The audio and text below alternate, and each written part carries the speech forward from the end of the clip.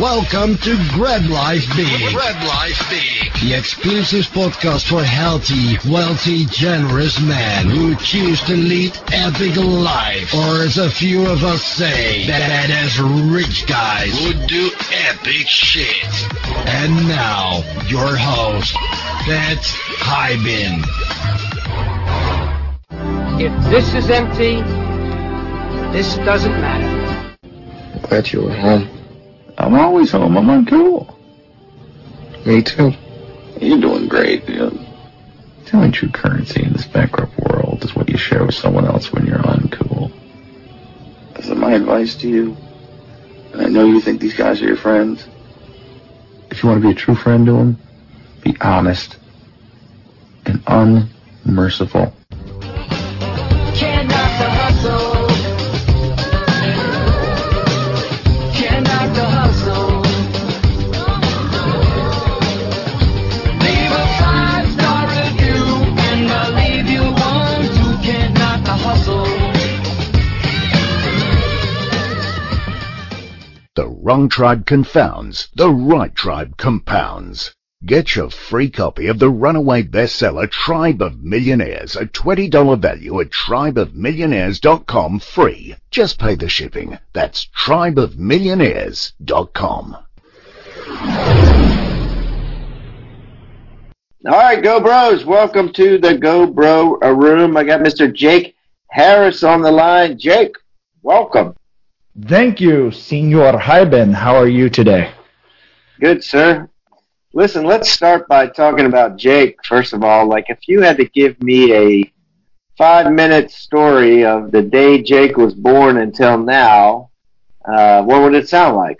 Well, I don't think that I've described it from the day I was born, but usually, so let's start with where I am today. I am a father and a husband to an amazing family, and I have a business now, and I do private equity real estate. And we are really investing into the urban core of secondary and tertiary markets.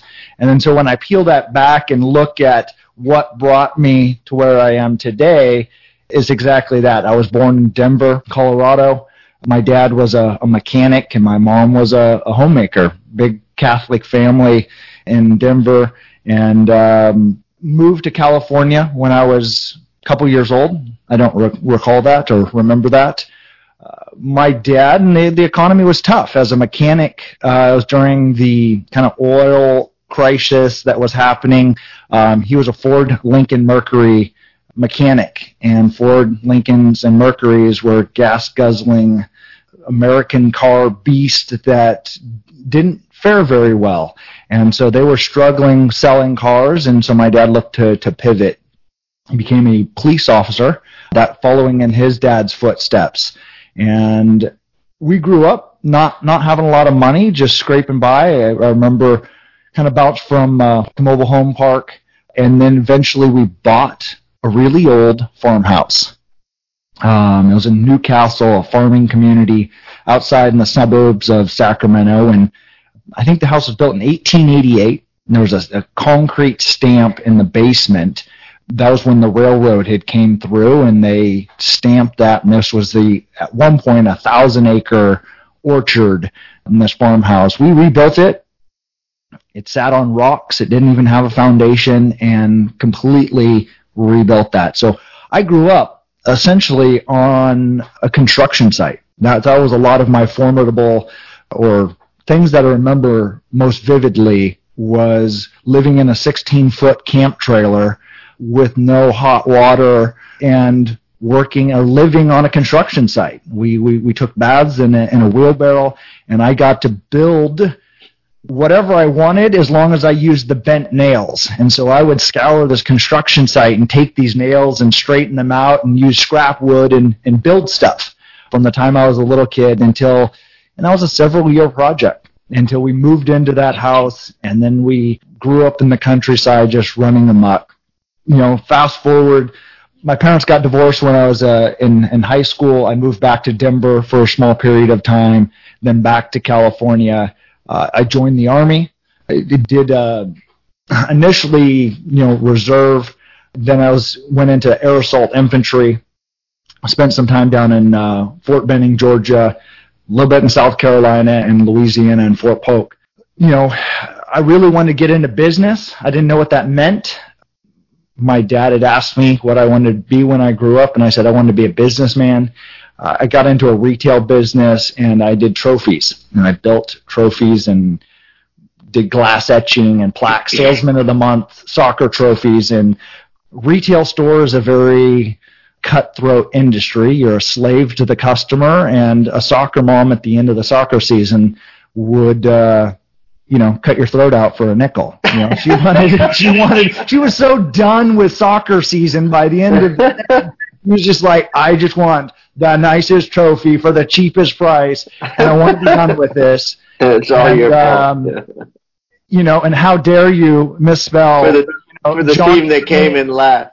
Yeah, and you misspelled Johnny's name that's spelled with a Z and an X, and then you're like, who spells their name with an X, and it's like, you're ruining his life, and you're like, man, this business sucks. So from that time, I went back, I finished up college, got a degree, my undergraduate degree is in entrepreneurship, and then ultimately, I'm kind of skipping around a little bit, but then I got a master's degree in international real estate and finance.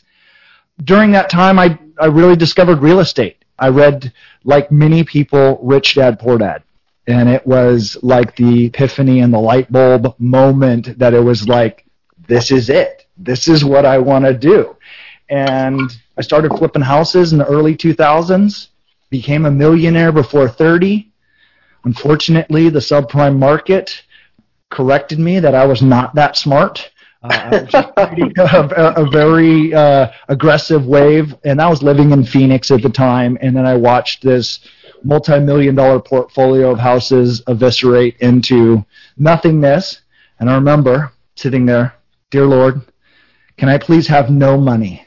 That would be really awesome, because everything was underwater, and as I was liquidating the portfolio I was paying, I'd come to closing tables paying $25,000. Man, that's interesting. I want to sit there and think about that. So you were praying to please be broke even. To be worth nothing, yes. Wow. So it was, I was over-leveraged like everyone in that time, and as I thought that I could, but the market just kept going down so fast, and more, and I ran out of money before I was able to liquidate the portfolio. And so I had the last couple of houses, and I tried to short sale them, I tried to do deals, ultimately had a foreclosure on the last couple, and it came to a moment where I just kind of said, I'm not going to try to ride this out. Like, it's time to cut bait, and it kind of like this kind of piece said, okay, I can rebuild my credit faster than I could servicing this loan for this house that I, owed $800,000 on in Phoenix. And I don't know if this house will ever be worth $800,000 again. I think maybe now it is, but I'm not exactly sure. I haven't checked back up on that. Got back to doing construction. I did commercial construction for a while, estimating, superintendent, and then did a lot of properties for Equity Office, Sam Zell's company before he sold it to Blackstone. I was just a contractor doing work. I was 23 and had 130 people working for me. So I got back to, that time of just pounding nails, and I'd fix anything that needed to be fixed. And ultimately, that layered into working with a family office, one high net worth individual that was a home builder. I put together an opportunistic distress fund with him, and we started flipping a bunch of houses. Probably did 700 homes that I put together in single-family rental portfolios and just picking up distress. And then I decided to go out on my own, and so that's been the last 5 years. Is we are now Harris Bay. We're a private equity real estate company. We kind of play in by definition but we kind of, liken ourselves to a new category. There's the mom and pop investor that they're maybe going to invest in their local market a couple $1 million, up to a couple $1 million, 100,000, 200,000, $1 million, $2 million. And then there's the institutional investors that are looking to deploy tens and tens of millions, hundreds of millions and billions of dollars. We play in that in-between space. It's kind of like a super investor. Our deal size are typically in the 2 to 20 million in the urban core of secondary and tertiary markets, where we can fit in between these other existing entities and make good spreads and good yields. And we use a lot of data to determine where we're going to invest that capital. And it's grown. We have about $350 million in projects in our pipeline. We're doing multifamily, office, hotel, adaptive reuse, historic preservation, and having a kick-ass time at it. That's awesome. And is your partner now the same guy that you had mentioned earlier that you started out doing the opportunistic fund? This is somebody different. Okay. Yeah, someone different. So I partnered. My business partner is a wealth manager now. He runs an RIA. That's how we sourced a lot of our capital, is that he had these. What's an RIA? RIA, Registered Investment Advisor. Okay. So he's got a couple $100 million in assets under management. These are, high net worth individuals, small pension funds, and some family offices. And they were primarily all invested into the stock market, stocks and bonds. And he said, you guys need to have some alternative investments. It is unwise to be solely in the stock market. And so since then, we've been, I use my kind of in the trenches experience to find these deals, and then he kind of coordinates that from investor relations and placing capital into the funds that we then aggregate and put together. Wow, that's pretty cool. That's an amazing story. A lot of visuals in that. Sleeping I'm taking a bath in a wheelbarrow, making things with the bent nails. Man, all that stuff. You have a lot of cool visuals in there. One of the things I want to kind of dig deep that I thought about when you were telling your story was, for people that are listening to this, or just anybody in general that may hear this, that doesn't understand what it was like in 2008, let's say, whereas because the market has bounced back so well, some of them might be listening to this thinking, well, shit, Jake, why didn't you just rent the houses out and wait it out? Now, of course, at the time, there's an old saying, when things are bad, everyone assumes they're going to get worse. And when things are good, everyone assumes they're going to get better. Was it just that, or what was it economically where the numbers didn't work? Can you talk about that? Yeah, so I was in Phoenix. Most and all of my portfolio was in Phoenix. That market was really one of the epicenters for the subprime meltdown. It happened there, first and fastest and most aggressively. And so really it comes down to supply and demand. The market was massively oversupplied, and so there was no demand. There was nobody to even rent it to. You had your choice of housing, and many of the houses were in brand new communities on golf courses that had never been lived in. But the market and people from California and other places were buying their second, their third, their fourth, their fifth house. And so when I just looked at that and I looked at what my portfolio was and what was existing in the market, was this is going to get bad, and it's going to be really bad, and it's going to get going, fast. And so it was sort of a house. It was sort of a house of cards, and absolutely, yes. That a lot of these houses that you owned were already empty, and you weren't necessarily buying them to buy and hold. You were buying them to flip a year later or 5 months later without actually doing any work to them or anything. Some of that. We bought some, where there was light remodels to them, but the market was picking up so quickly, and so we rent them out. The handful of houses that I did had, and that's how kind of I built up, my reserve. I'd flip the house and I'd make $50,000, $75,000, whatever it was, and then I'd go buy 2 more and fix them up. And then, at time it was like, wow, why am I flipping these? They're going up, $5,000, $10,000 in value a month. Like, I should just hold on to more of these. And So then I'd rent them out. Some of them had negative cash flow. Some of them maybe break even. But then as the market turned, then rents, fell off in half. And then I'm negative cash flow or have empty houses and nobody's looking to rent.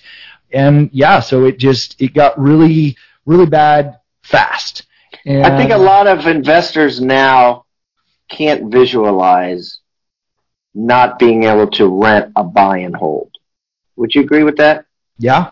To me, the Kool-Aid that I drank was that, real estate's just going to kind of go up forever, and you're going to be able to rent it out forever, and you're going to do this. And I remember listening to an interview with Ray Dalio. You haven't read his book, Principles. I think that is maybe top 5, top 10 read that I recommend that everyone go read that book.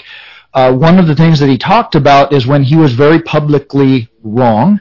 Reagan had been elected, and he thought the policies that he was putting into place were going to cause the U.S. economy to crash, and that we were overexposed to international debt. And so he professionally bet against that and shorted the market. A handful of people, may realize was in office, the market really took off, and it really had a big boom in the Reaganomics.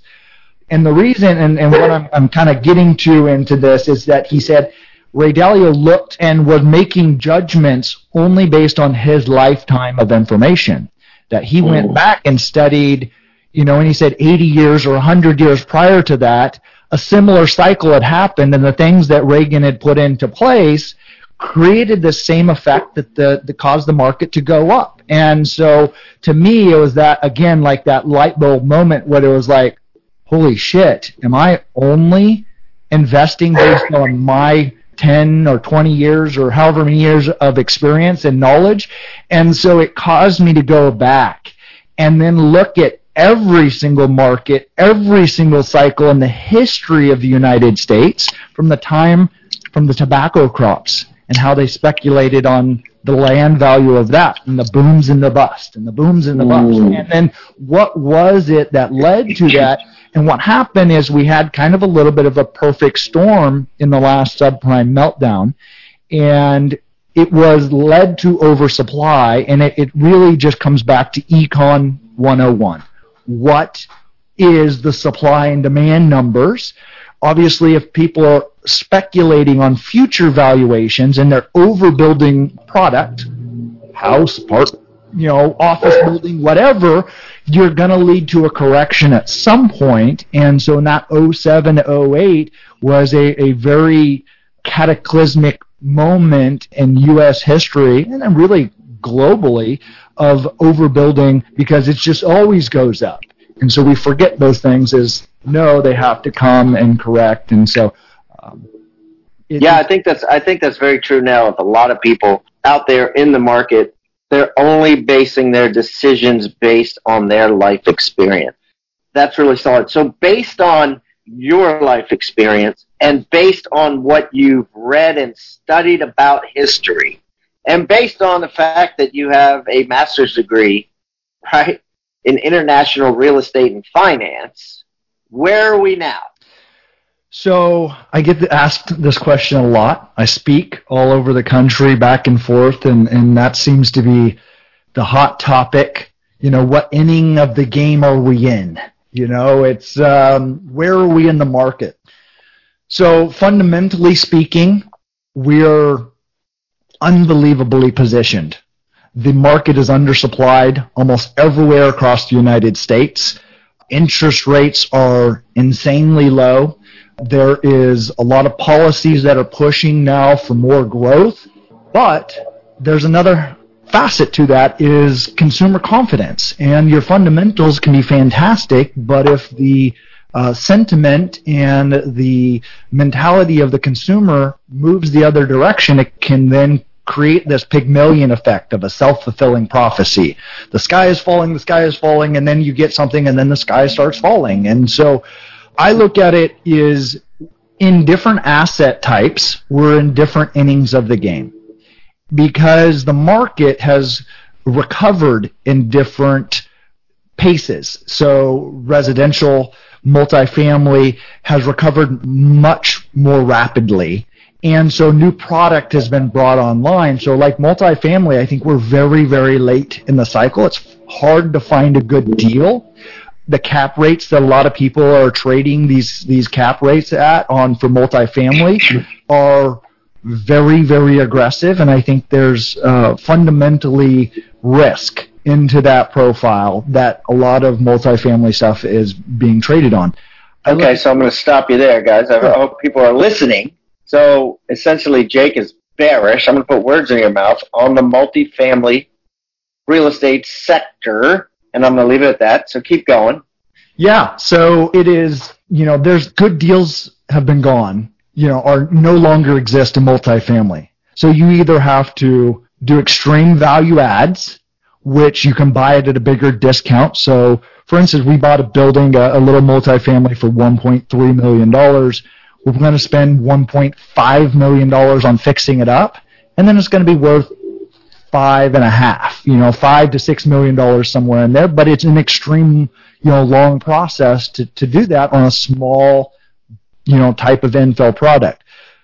Those are the deals that are left. Is very hard to do, very complicated type of multifamily.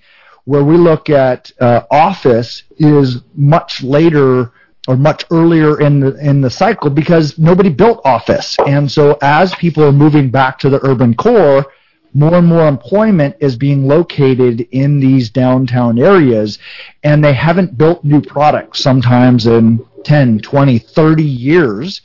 And so now as they're building new product, you can buy existing assets at half of the replacement value. So we think there's opportunity still in those different asset classes. Okay, so let me slow down again on this. Urban core office buildings. Yes. Which is just office, let's call it Class A office because what's left, according to what you said, is a lot of old shit. Building, redeveloping nice offices in inner cities. That's pretty much. Yeah. So taking crappy office building that hasn't seen a remodel in 30 years, beige walls, crappy corridor, and doing the modernization, bringing in, fiber to the building, opening up the walls, doing this open concept, and you get something that really society is moving back towards is something authentic and unique. So we can preserve and kind of enhance and then improve connectivity overall in our investments. And I think that is, proving out is suburbia is doing fine, but with the commoditization of retail is you're seeing them not perform as well long term because they're competing with Amazon. So if you're selling retail, anything that competes with Amazon, I think you're a loser long term. Okay. But, if you are doing something that creates that you can't buy on the internet, so Pat and I, we can order a haircut on the internet because it comes in the form of a razor. Dollar Shave Club, yeah. Exactly, but everyone else that actually has to go to a hairstylist to get their hair trimmed, you can't order that on Amazon. And so we look at this as the markets are kind of splitting, and then that happens with people. And with the urban cores now having this urban renaissance, we see those, portions of the market better positioned for long-term growth. And so that's kind of where we're investing is the economy is going to do what it's going to do. I think the politics in the next election kind of also determines where things lead. I think if the Democrats are to win in the next election, you'll likely see the corporate tax rate get repealed and rolled back, which will hurt the stock market. And we'll see probably a 10 to 20% correction in the stock market when that happens. I personally believe that a lot of people will take their money out of the stock market and then redeploy it into real estate. The wrong tribe confounds, the right tribe compounds. Get your free copy of the runaway bestseller Tribe of Millionaires, a $20 value at tribeofmillionaires.com free. Just pay the shipping. That's tribeofmillionaires.com. Real estate and the stock market have only correlated once in the last 21 bear, bull market cycles. And the only time they did correlate was in the 07, 08 kind of collapse, and that was led because real estate collapsed in, the almost entire financial world at the time. And so when we look at that I think there's going to be, at some point, a stock market correction. When that stock market corrects, there's going to be a flight to safety of capital. They're going to pile into real estate, which is going to lead to an overheating of the real estate market and an oversupply, and then we're going to have later a correction. Undersupply. Oversupply. So first it's going to go from, we're undersupplied right now today, primarily. There's going to be a stock market correction. Right. So people take the money out, and they're saying, hey, where am I going to get return? They're going to look at crowdfunding sites. They're going to look at Fundrise and Realty Mogul and every other, syndicator that's running around chasing deals.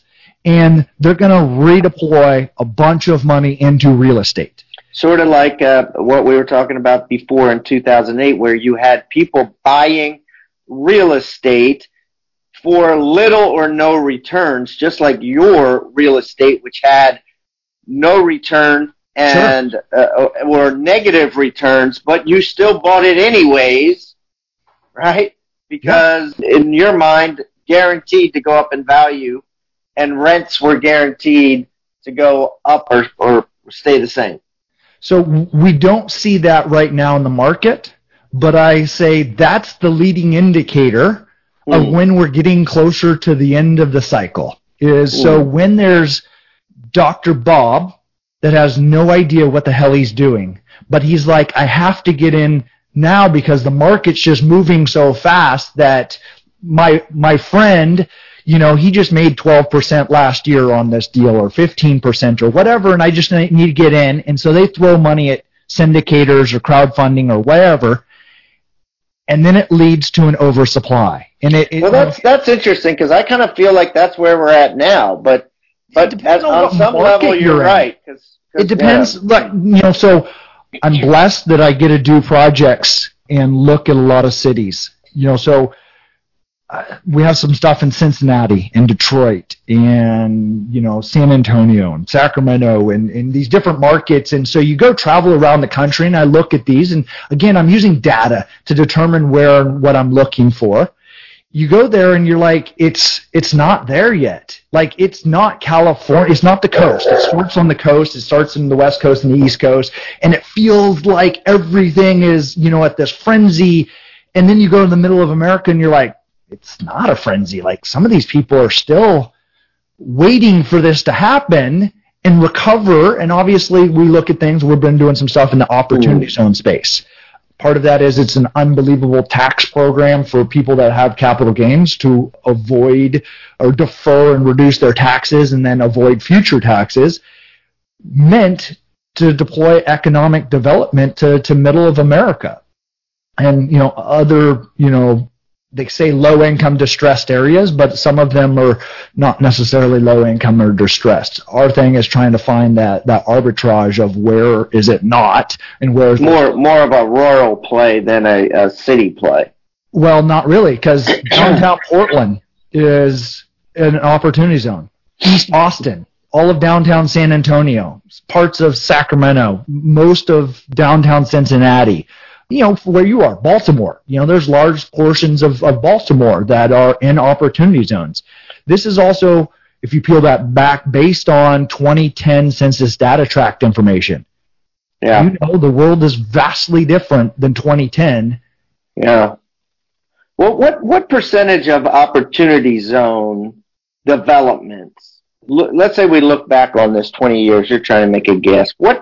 What percentage of opportunity zone developments do you think in 20 years will be looked on and been like, that was forced gentrification and it never happened? I don't know exactly what you mean. Well, gentrification is an organic process, right? Sure. Generally what happens is you have, these really shitty areas, and the artists and the gays move into the areas, and they take a lot of risk, and they're like, this is a bad neighborhood, but we're going to move in there. And then the money starts coming in, and then people start developing, and then they start knocking down things and building up, apartments, right? I mean, it happens over and over again, right? So, and it's like a 10-year, 20-year gig that you watch all this happen organically, like it was supposed to happen, just like and now with opportunity zones, I feel like, okay, the government says this is an opportunity zone. We're going to take a vacant apartment building that hasn't been occupied for 20 years and has mold all in it and I'm exaggerating, dead bodies of dope fiends in the basement, and you're going to put a high-rise for millennials there, and you're going to say, we build it, they will come. How much of that do you think is actually just not going to work because it wasn't organic? So the way I describe this is the opportunity zones don't make a bad deal good, but they can make a good deal fantastic. And so when you look at that, it's just kind of multiplying what it is as far as, so if you're like, look, this is a 1 or 2 or 3% deal, it just doesn't magically become a good deal. The economics still have to work. The viability of the project has to work, especially, and I believe we're really in the infancy stage of opportunity zones. Now, 5 years or 10 years down the road, as people just think, oh, we're going to throw money at that, and, a lot of those are going to pan out, I think that's a risk that's coming down the pipeline, again, like when in the oversupply of the market. Currently, I'm not seeing anything other than the land value appreciate at a little bit higher value. And some markets, and to me, it's, as I've dug into this more, markets that have tax credit attorneys and are heavy into the tax credit world are the markets that are kind of the early movers in this space, because it's the same muscle memory of doing a historic tax credit or new market tax credit or something that is like very similar in the mechanisms of it. Markets that don't have a whole lot of tax credit attorneys, there's no premium right now for opportunity zones. And so we're going through and like, let's go buy some of these because there's a good deal that we can get in, and they don't realize what they actually are sitting on yet. And, where, again, while playing in between those institutional, the mom and pop investor to the institutional investors are where we're going to ultimately exit out to. And so we're looking for things of markets that they're going to be in 3 years or 5 years or 10 years. It's hard to predict, actual times of when people will move into that. And technology can extend or accelerate those cycles. The more advanced we are, and the Fed's doing things that they've never done before, and the president is different and stimulating things differently. So I don't see it creating empty buildings or high rises or anything in any market yet. But again, we're 18 months, into actually understanding what opportunities. I'm really only a year, and others is maybe 4 months into the clarity of what is an opportunity zone and what makes sense. I don't know what it looks like in 5 years. Yeah, well, in 5 years, you won't be doing any new ones because it'll be 60% of the way through the tax benefit. But whether or not they all play out will be interesting, and I think the safer bet is just like you said, go into areas that have already started the organic process, like East Austin, where it's already started to gentrify, and they're looking at 2010 census, so at that point it was a terrible area. So, all right, this has been incredible, and normally we don't go down a rabbit hole so much on investing, so I want to jump and just switch gears, if you don't mind, Jake. Let's talk about your health a little bit. How much do you weigh? 181. And what do you want to weigh? I'm actually at my weight. I'm actually now amending that. I dropped down to 175 just before my vacation. I'm actually working on now body fat as far as I want to have a certain body fat. It's not necessarily the weight and the makeup of that. So what are you doing about curbing or changing your body fat?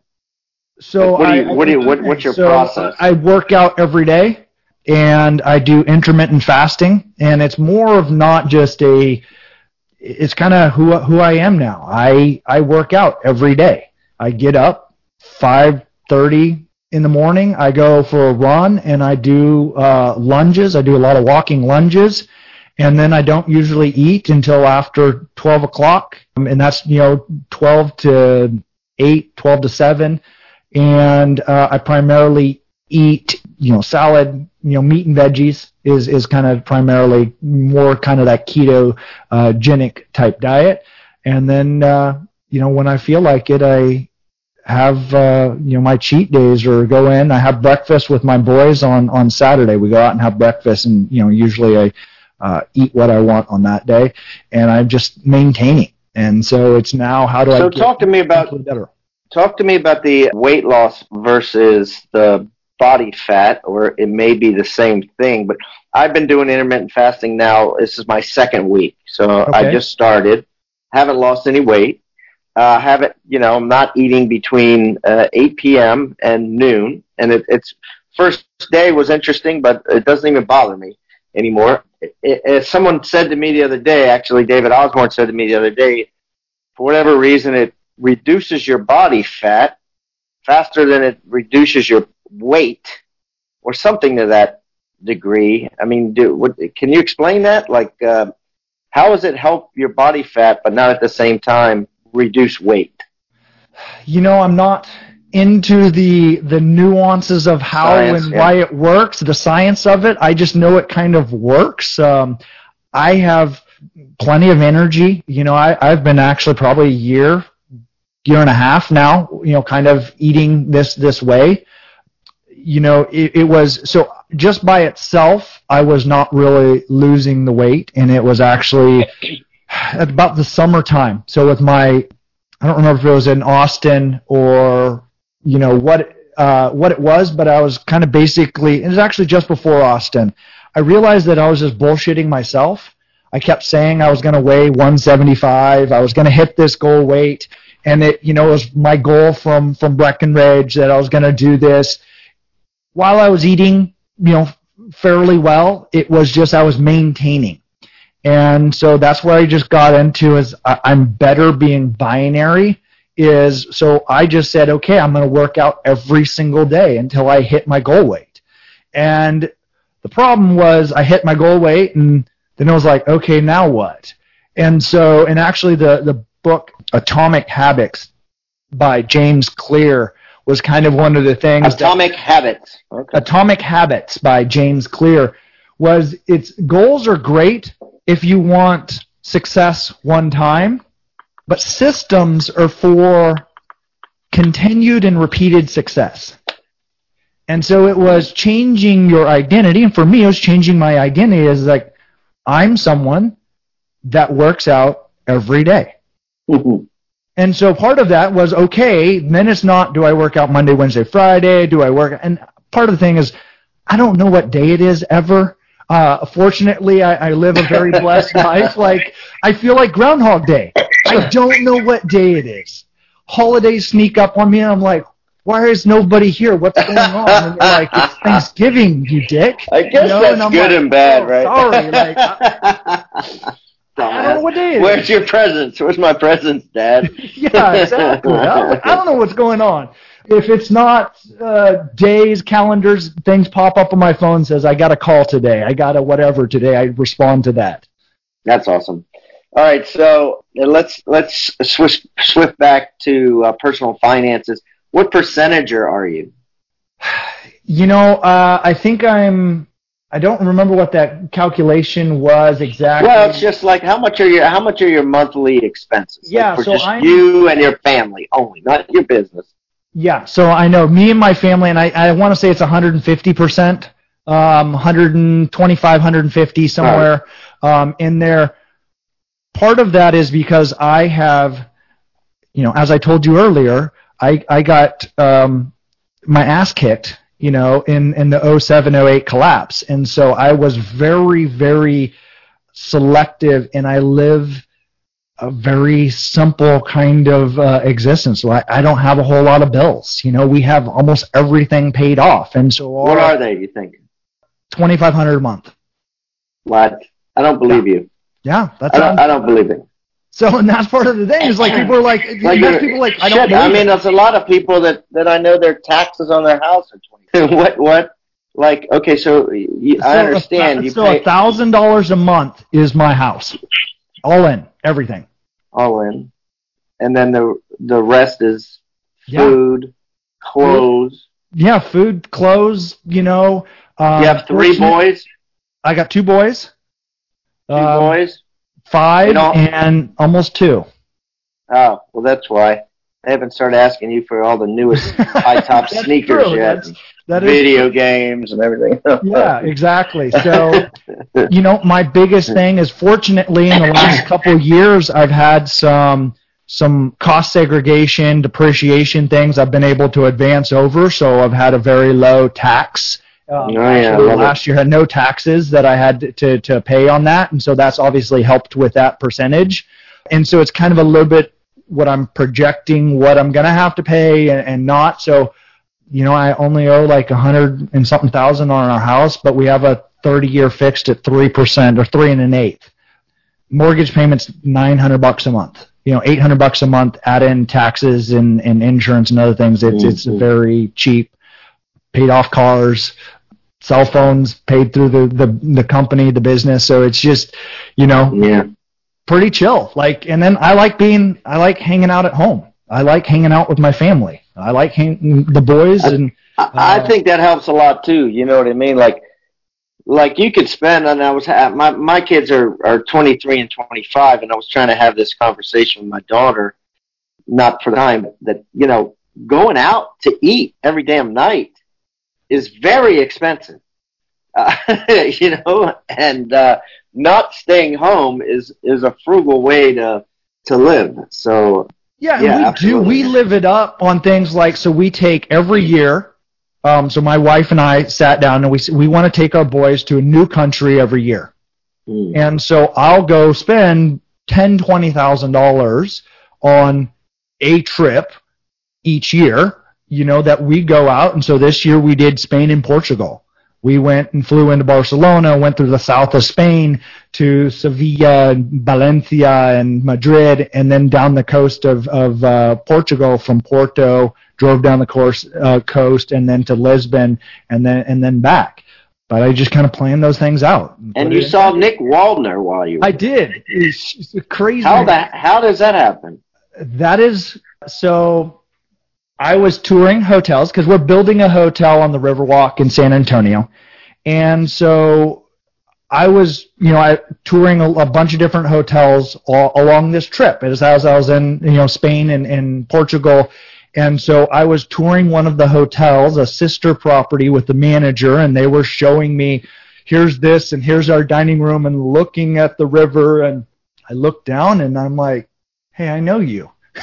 And he's like, hey, I know you. And it was like, you're GoBundance. And he's like, yeah. And we connected up in Steamboat a couple of years ago, just before his son was born. And so now he's sitting there with his son, Jack, and his wife, Emily. And it was like, what are you doing here? And so he had a crazy story. If you haven't heard what he was doing in Portugal, super crazy, and I'll give you the snippet of it. Because I don't know. Yeah. So he was speaking for KW. So the guy that owned KW Portugal brought him over, and that was one of his goals. He said, "I want to speak internationally." Okay. Yeah, I saw him post that. Yeah. And I want to go with my family.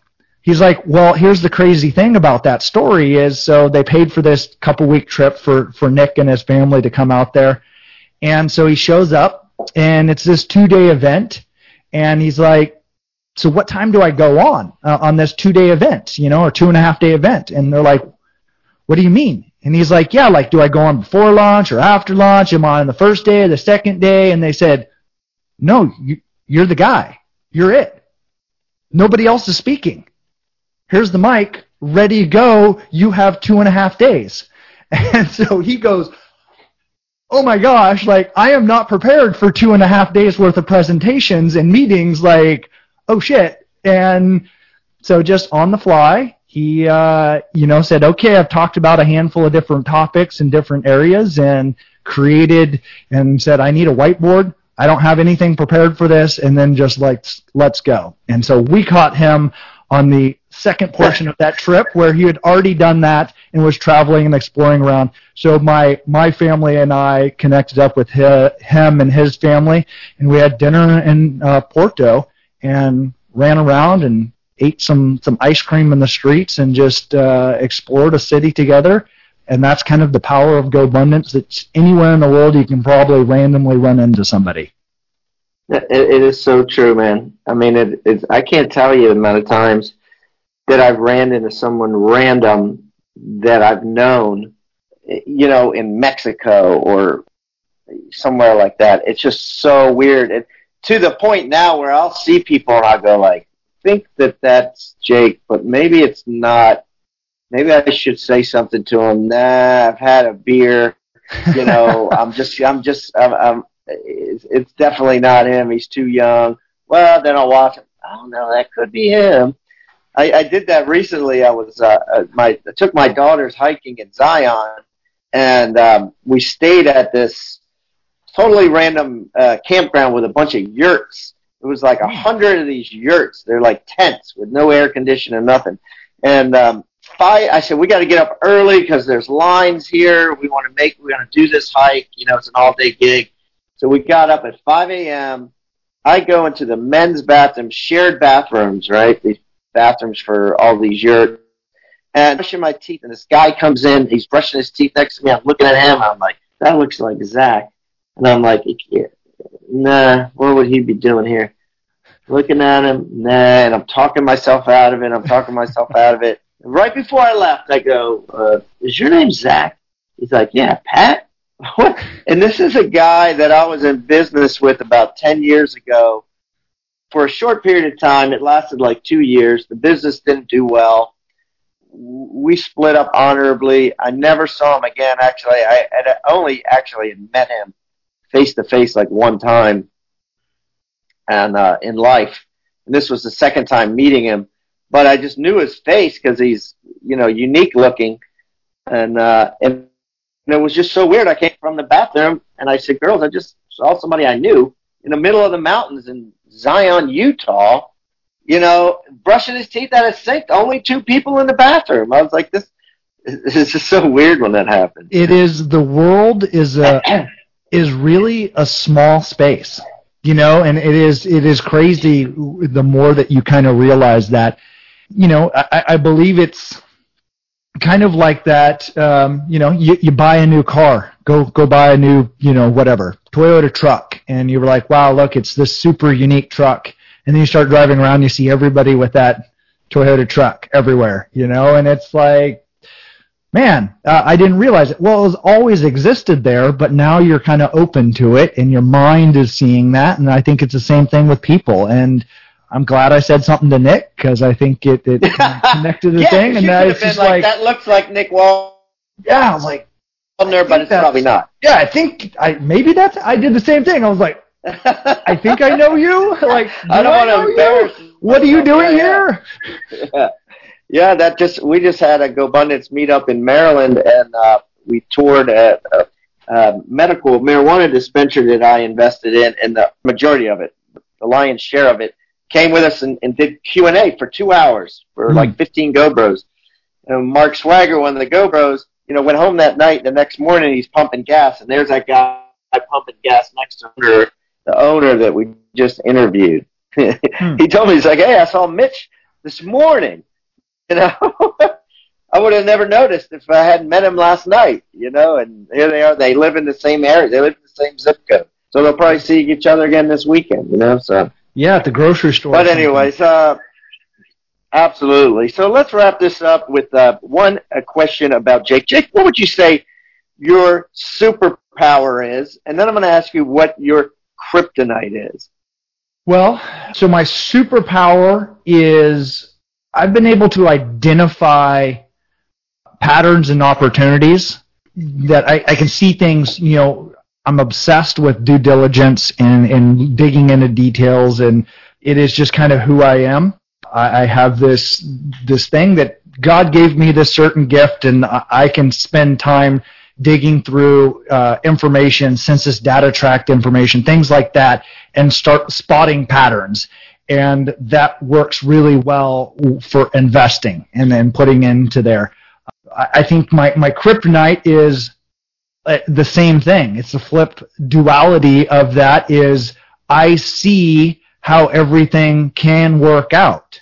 Is I'm an entrepreneur at heart. I see there's risk, but I see the positives of where everyone else sees the negative, I see the positive. Well, like with things, it doesn't always work out to the positive, and so it's also my kryptonite. And so I have to put into place things that are not it's more of like what I don't know, and how can I create and surround myself with those people that are the black clouds that are punching holes into it and making me think of things and that I don't normally think about. And so as we've expanded our company and brought into more people is not that I need to get better at those things, but building a system that protects me from myself. So being an entrepreneur, seeing opportunity is a blessing and a curse. Yeah, that's awesome. That's a great answer. I suffer from the same thing too. And you really don't know until you're going to be 95 years old and you and your wife are sitting back on your front porch of your mobile home or whatever. Some little kid asks you, where were you dead right? Where were you dead wrong? And, I think you win the game if you're right a significant more times, or maybe just even a little bit more than you're wrong, because it is hard to know it all and catch it all. Yeah, and it's just, about protecting, obviously I've been doing, professional investing for, close to 20 years now, and, I'm mostly right. And so some of these things where it's just like, you don't know, and I was like, you need to be buying these condos in Vegas right now. You can't build them for this. These are going to come back at some point, and this land deal or whatever it was. And so now lining up, and I think part of it is trusting myself. I was looking earlier for validation from others, and now I've done enough deals where it's like, no, and you're never going to be 100% on anything. Even I tell my wife, I was like, I wasn't 100% sure that we were going to get married, but I was like, I'm mostly there. And if I were waiting till I was 100% sure on everything, you would never invest into anything. You would never invest into the, you just kind of have to get to, it's more than this, and I go that direction, and 90% of the time I'm right. And then how do I protect on that 10% that I'm not right? Awesome. Good answer. Jake, thanks for taking time out of your busy day today. I appreciate you sharing. Awesome. I'm glad I was able to share, and look forward to connecting up in Aspen. In life, to be honest, I've failed as much as I've succeeded. But I love my wife. I love my life. And I wish you my kind of success.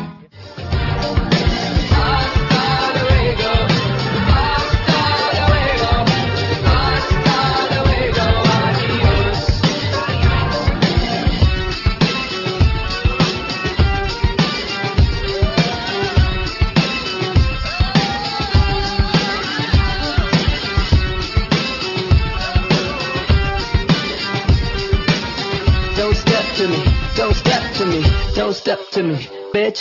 Now you